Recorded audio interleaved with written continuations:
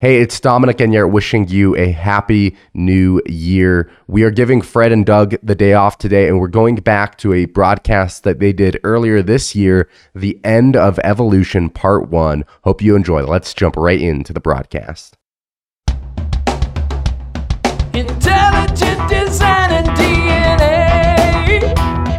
Scholars can't explain it all away.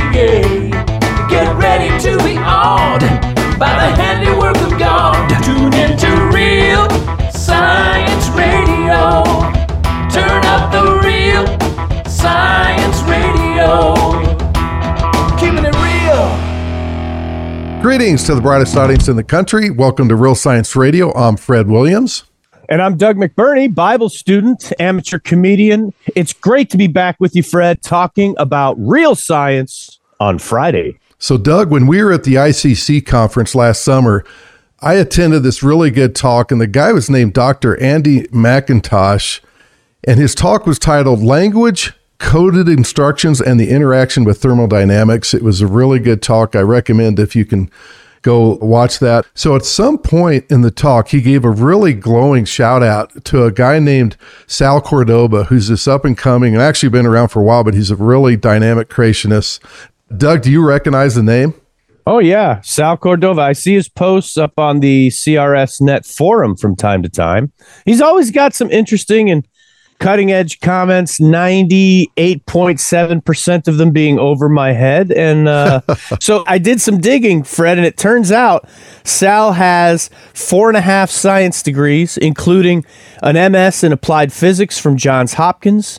He's presently working on a PhD. He's also one of the few creationists to ever appear in a cover story for the scientific journal Nature, which covered his work on behalf of intelligent design.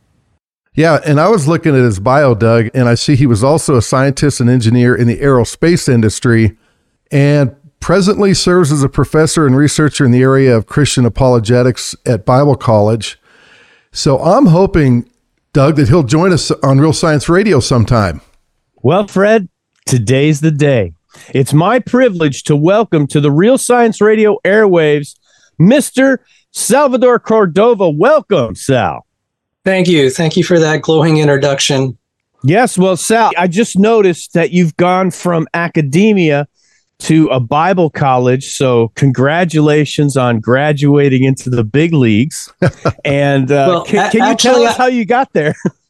Well, actually, that may have been a dated bio. That's no longer the case. However, I am looking at an engineering PhD. A dean of a good engineering department had a conversation with me yesterday morning, as a matter of fact, and wants me to enter a doctoral program. So thank you for calling me professor. I do teach. And I think that might have been a bio I'd written some years ago when I was planning, a deal was cut and it kind of fell through for me to teach at a Bible college. But I love teaching. I teach now on the internet. I probably torture the listeners with some of the stuff that I teach, because it is kind of like an academic environment where I would teach from textbooks that you would expect for physics and chemistry students and engineering students. Yeah. So I do have a reputation for torturing my viewers, and hence I don't have many viewers. Well, Sal, I noticed you have several debates on the internet, and I actually watched one of those, and it was really good. You were debating a guy named Dan, some scientist named Dan, on genetic entropy. Because I think you did some work with Dr. Sanford, right? Doug and I met him at the ICC conference, John Sanford, and that was a really good debate. Well, thank you. Dr. Sanford is actually a famous genetic engineer and a research professor from Cornell, an Ivy League school. Yes, he is very privileged. Not only is that an elite school, he was very privileged not to even have to teach classes. They wanted him so bad. They recruited him, and all he had to do is research, because that's a lot of professors' dreams is not to be teaching, but to be doing research. And, right. Yeah. And he was an atheist. Yep. He became a Christian. Then he was a theistic evolutionist after he became a Christian. And it was about a 10-year journey. He became interested in ID, then an old earth creationist, and then a young earth creationist. I had the privilege of working for him for about 7.5 years. Wow. Before moving on. And the beautiful story about that is when my mother was widowed, I took care of her for 18 years. I left my job in the aerospace and defense industry as a senior engineer, partly to take care of her. The last years of her life, she went home to be with the Lord April 30th, 2021.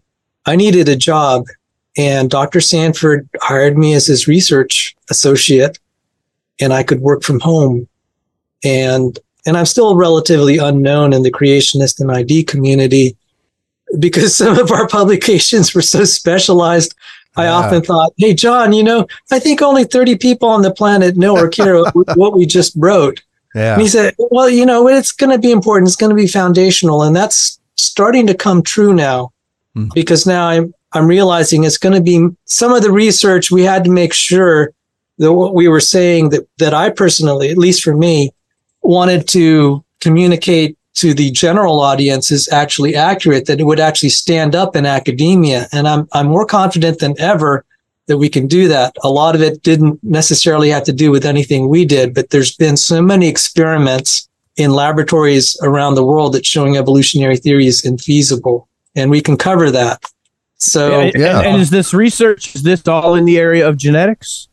The research it's being done by people trying to promote evolutionary theory, and it is in the area of, I wouldn't just call it genetics. It's just basically trying to see how things change.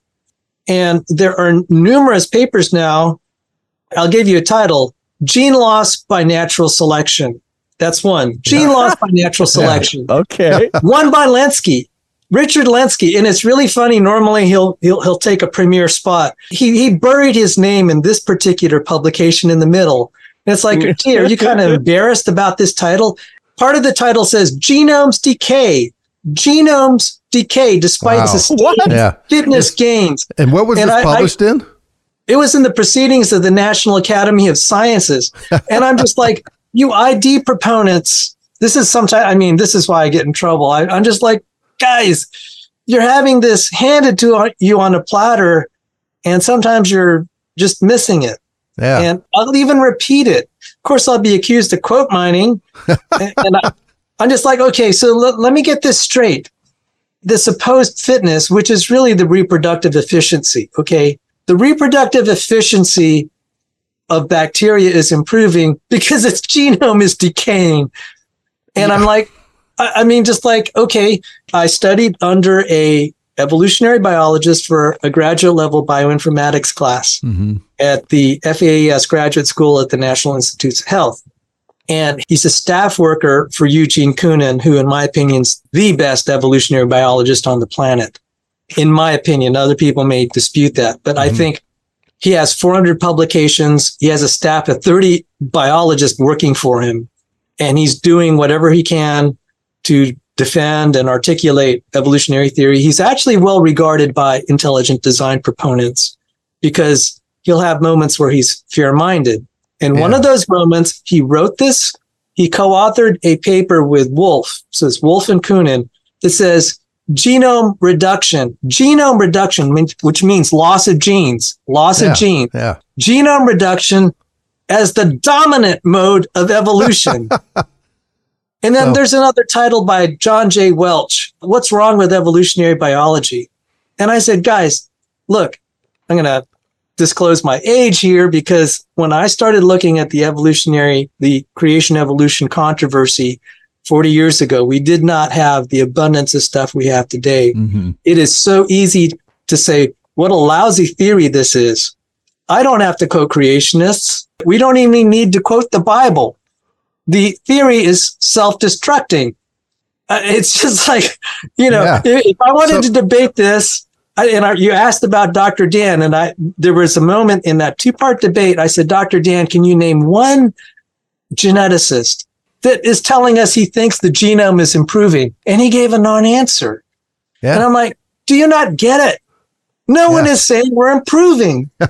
I mean, this was all about whether the human genome is decaying or really presumably improving. And I asked him, can you quote one guy? Can you quote one guy of some reputation that thinks our genome is improving? and you got his non-answer. Yeah, exactly. Wow. So did this all lead this work with Sanford? So you're talking about the genome deteriorating, over generations. So he wrote this fantastic book that was one of my favorites. I mean, it's probably in my top 5, and it's Genetic Entropy and the Mystery of the Genome. So was your work with him, is that what led to him putting this book out for creationists? Because it is so good, and it was the topic of your debate with Dan. Actually, no. I joined his foundation in 2014, and he wrote the book in 2005, and it's like, why is this? Boy, time flies, doesn't it? I guess it has been. It might have been 2004. It might have been 2004. Yeah. Just as an aside, his first edition of the book had a little spaceship on it. Yeah, I'm looking at that right now. Yep. And it's so funny because I wanted him to autograph that one. I'm sorry to give you an aside here. The Raelians called him a high priest of science. They were so admiring of his work. They nominated him to be the high priest of the Raelians. Anyway, I got to work from him from home. And so a lot of that was computational. A lot of that was just research. Mm-hmm. But we have a publication that's in a book that retailed for $1,500. It's now on university shelves. So probably that was one of the bigger accomplishments. We were able to break through the peer review barrier. I think it was an act of God, honestly. What had happened was he and Dr. Bill Basner, emeritus professor of mathematics. So you have a great geneticist, you have a great mathematician. They published in the Journal of Mathematical Biology.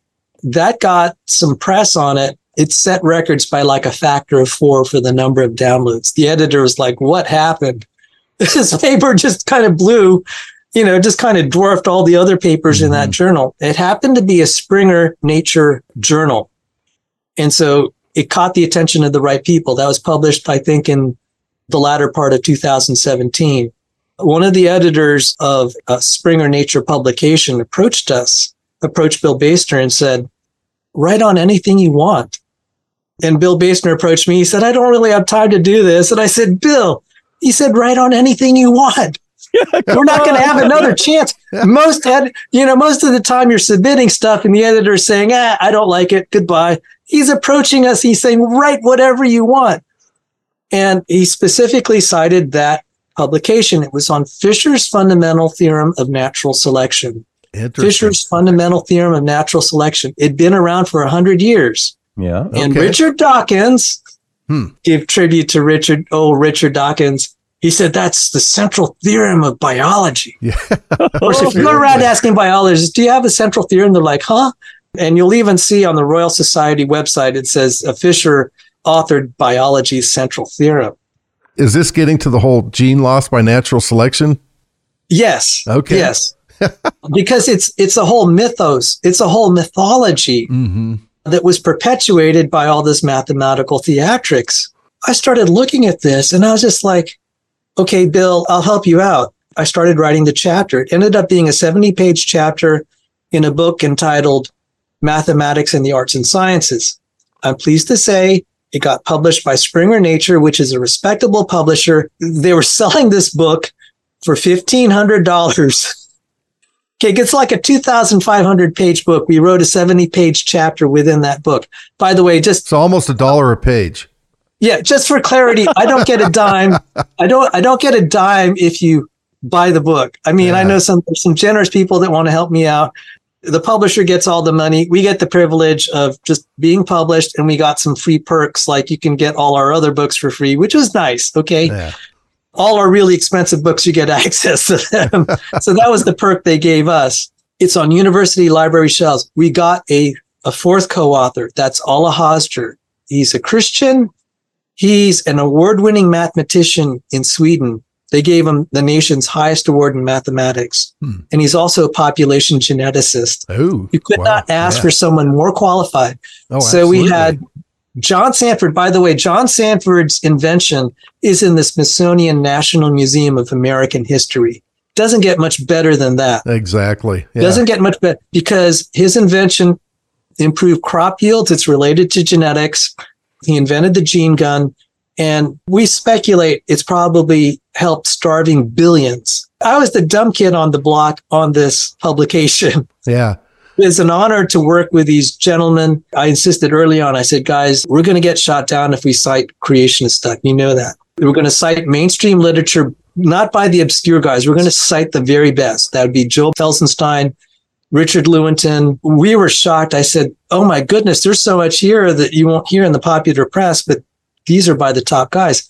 I said, there's no reason they should give us a retraction because we're going to cite their own literature. We're going to cite it fairly. We're going to cite their textbooks. Yeah. And, to kind of put this in context where some of the audience could understand, I remember way back when James Crow, he was this prolific writer for Nature magazine, and he wrote about how the human race should be going extinct.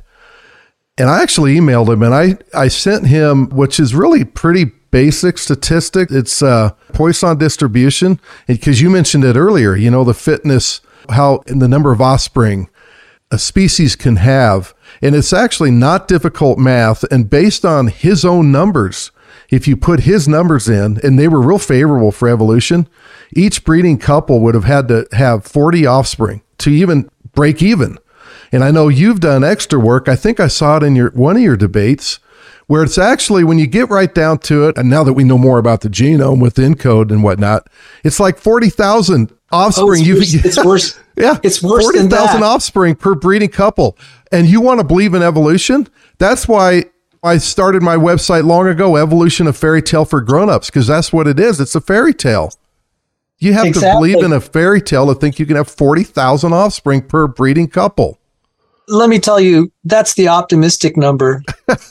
Yeah, I remember when Crow back then, even 40 was way too optimistic. Now, wait a second, gentlemen. Now, before you go any further, for those of us who are laymen, you have to have 40,000 offspring to break even with what? To not deteriorate, to maybe even have a chance to grow a tail. Oh, the gene law. Okay. You see, this seemed outrageous. But what's happened, like in the last 5-10 years, we're seeing experiments. And now that we're sequencing human genomes, we're seeing it. Yeah. So this was a theoretical prediction. And when John Sanford came out with his book, we were kind of uncomfortable with what we were seeing. And there were all these predictions. But now we have so many genomes of humans because we're tracking diseases.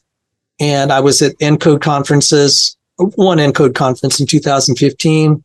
Hey, can you tell our audience what's ENCODE real quick? It's the Encyclopedia of DNA Elements, something like that. I'm sorry if I get the... Yeah, but it's a project looking at the genome, right, of the human genome. Okay.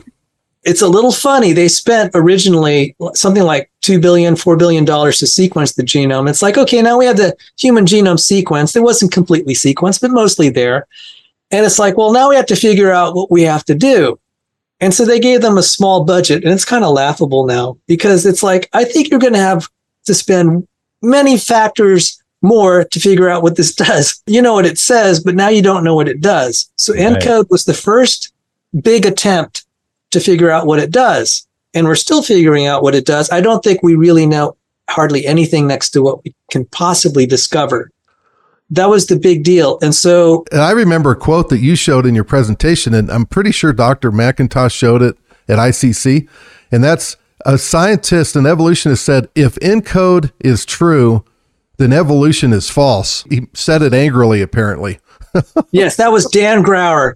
And so so Doug was asking about that 40,000 number, if I could explain it. Yeah. It's actually pretty easy.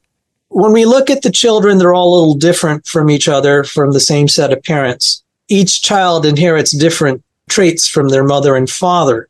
Now, Nobel Prize winner Herman Muller was the one that started all this because he won the Nobel Prize studying the effects of radiation on subsequent generations. He's very concerned about mutation.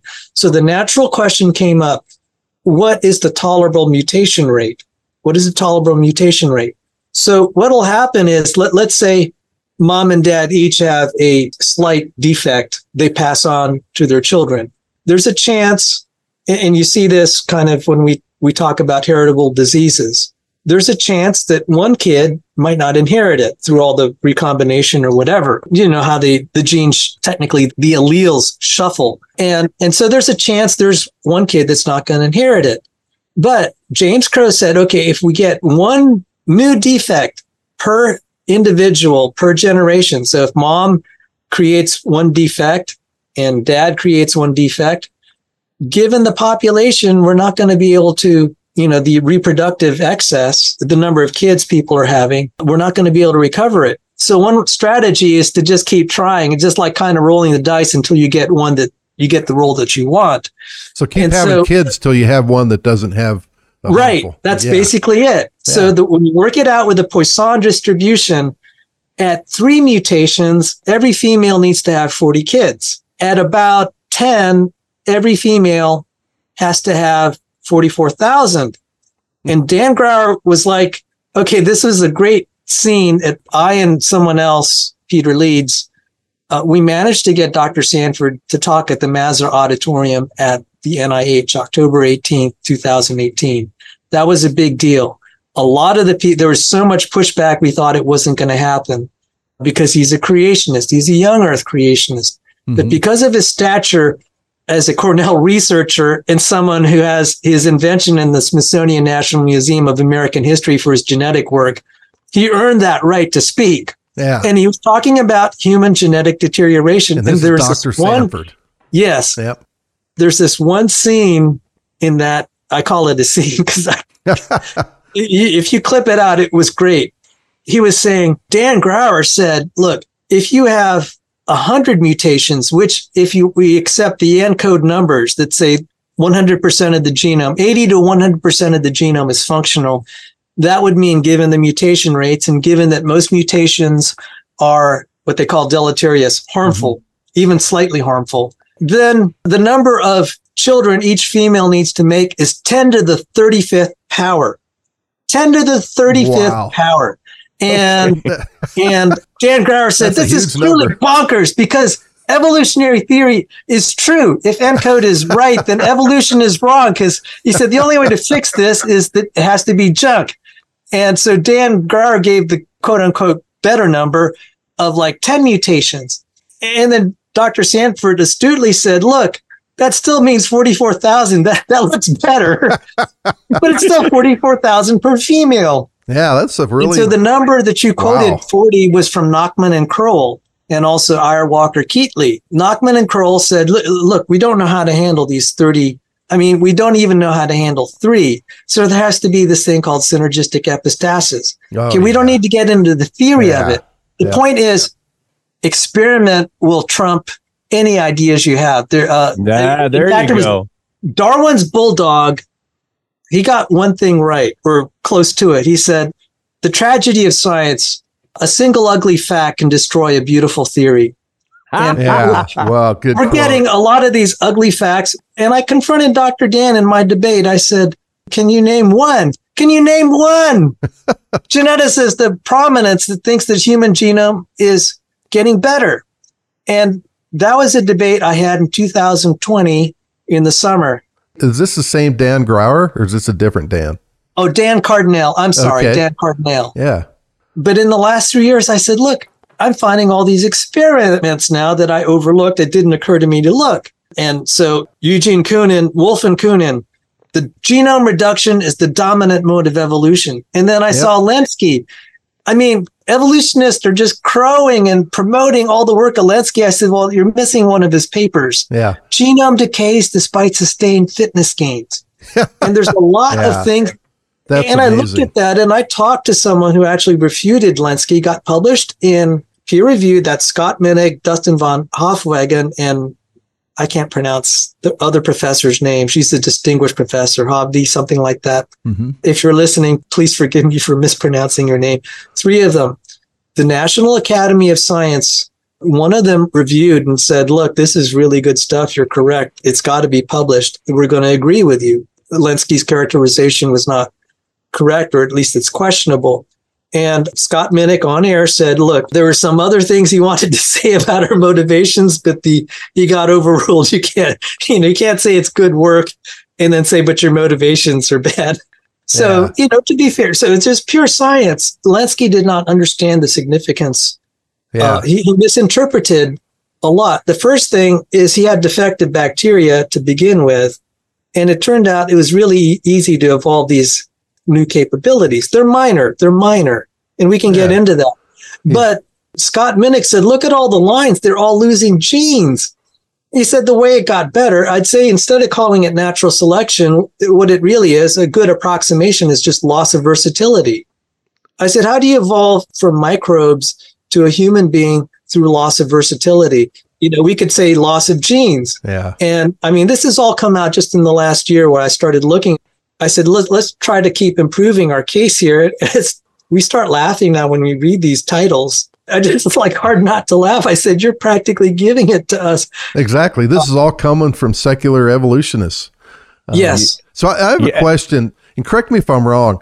When James Crow, when he came up with his number of 3 mutations, I'm pretty sure he was only looking at like 5% of the genome, because back then they assumed that everything was junk except for maybe some small percentage, and that we were 98% similar to chimps. So if I remember correctly, they were only looking at the introns for mutation rate. And so now that we have ENCODE years later, you actually have a much higher mutation rate because there's actually more of the genome that's functional.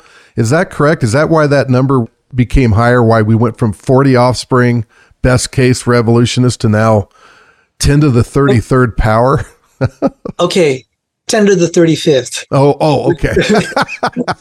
That could be the huge difference right there. Okay, Almost so half the molecules in the universe is the number of offspring one woman has to have for evolution to have a fighting chance. Unfortunately, the history of this is really hard to reconstruct. Okay. But the science historians, if I get this wrong, please correct the record. Yeah. But I think what happened is Ono cited Nobel Prize winner Herman Muller's 1950 paper, Our Load of Mutations. If you look at it, it uses the haploid number of 0.5, which is the diploid number of 1 mutation per generation per individual. And Ono said, okay, now that we've kind of have an idea how big the genome is, he said, look, given that most changes to the genome will cause it even a slight defect, and you can only tolerate 1, this means since evolution is obviously true and the genome is big, and then we acknowledge Herman Muller, we can only tolerate 1 of this. So the implication is most of the genome has to be junk. So that's where it began, not by any empirical research, not by any. This was a myth that was begun by evolutionary biologists. It wasn't done because we actually knew what the genome did. We just barely, we hadn't even sequenced it at that time. We kind of weighed how much DNA was there and kind of estimated. So we didn't even know. So that's where the number came from. See, this is where I get a little upset with evolutionary biologists. I said, a lot of your ideas just came from your imagination. It didn't come from actual scientific research. This is doctrine. This is a religious belief. And I said, look, okay, I'm a man of faith. You are too, but you don't want to admit it. Exactly. Yeah. Oh, wow. Well, hey, I feel like we're breaking news here on Real Science Radio, which isn't that unusual. But evolution's been dead and buried for at least 5 years. According to what I'm hearing here, if anyone would actually look at reality, but they're not looking at reality, are they? Yeah, it's hard to give up. And, we have a lot, I was a theistic evolutionist. And so I kind of know the mindset. We can be quick to say it's all about they want to be immoral or whatever. And I'm just like, I think it's more nuanced than that. There is in science, even among Christians, and I think of like Arthur Eddington, as far as the Big Bang, he was a Quaker. I consider him a believer. We tend to believe what we can understand. And if you at least have an illusion that you think you figured it out, then you're going to believe it.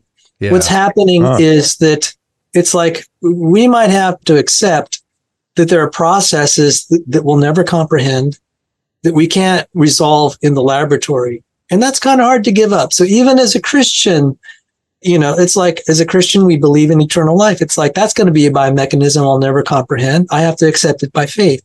And that is a little bit uncomfortable step, or even just like trusting God for the next day's provisions that Yes. Mm-hmm. I'm trying to be careful and say, look, because I struggled, the reason I got in creation science, I was really struggling with my faith. I nearly left. And thank God there were people like Fred Williams who had websites that I could visit, people like Walter and mine, and I kind of crawled through all this.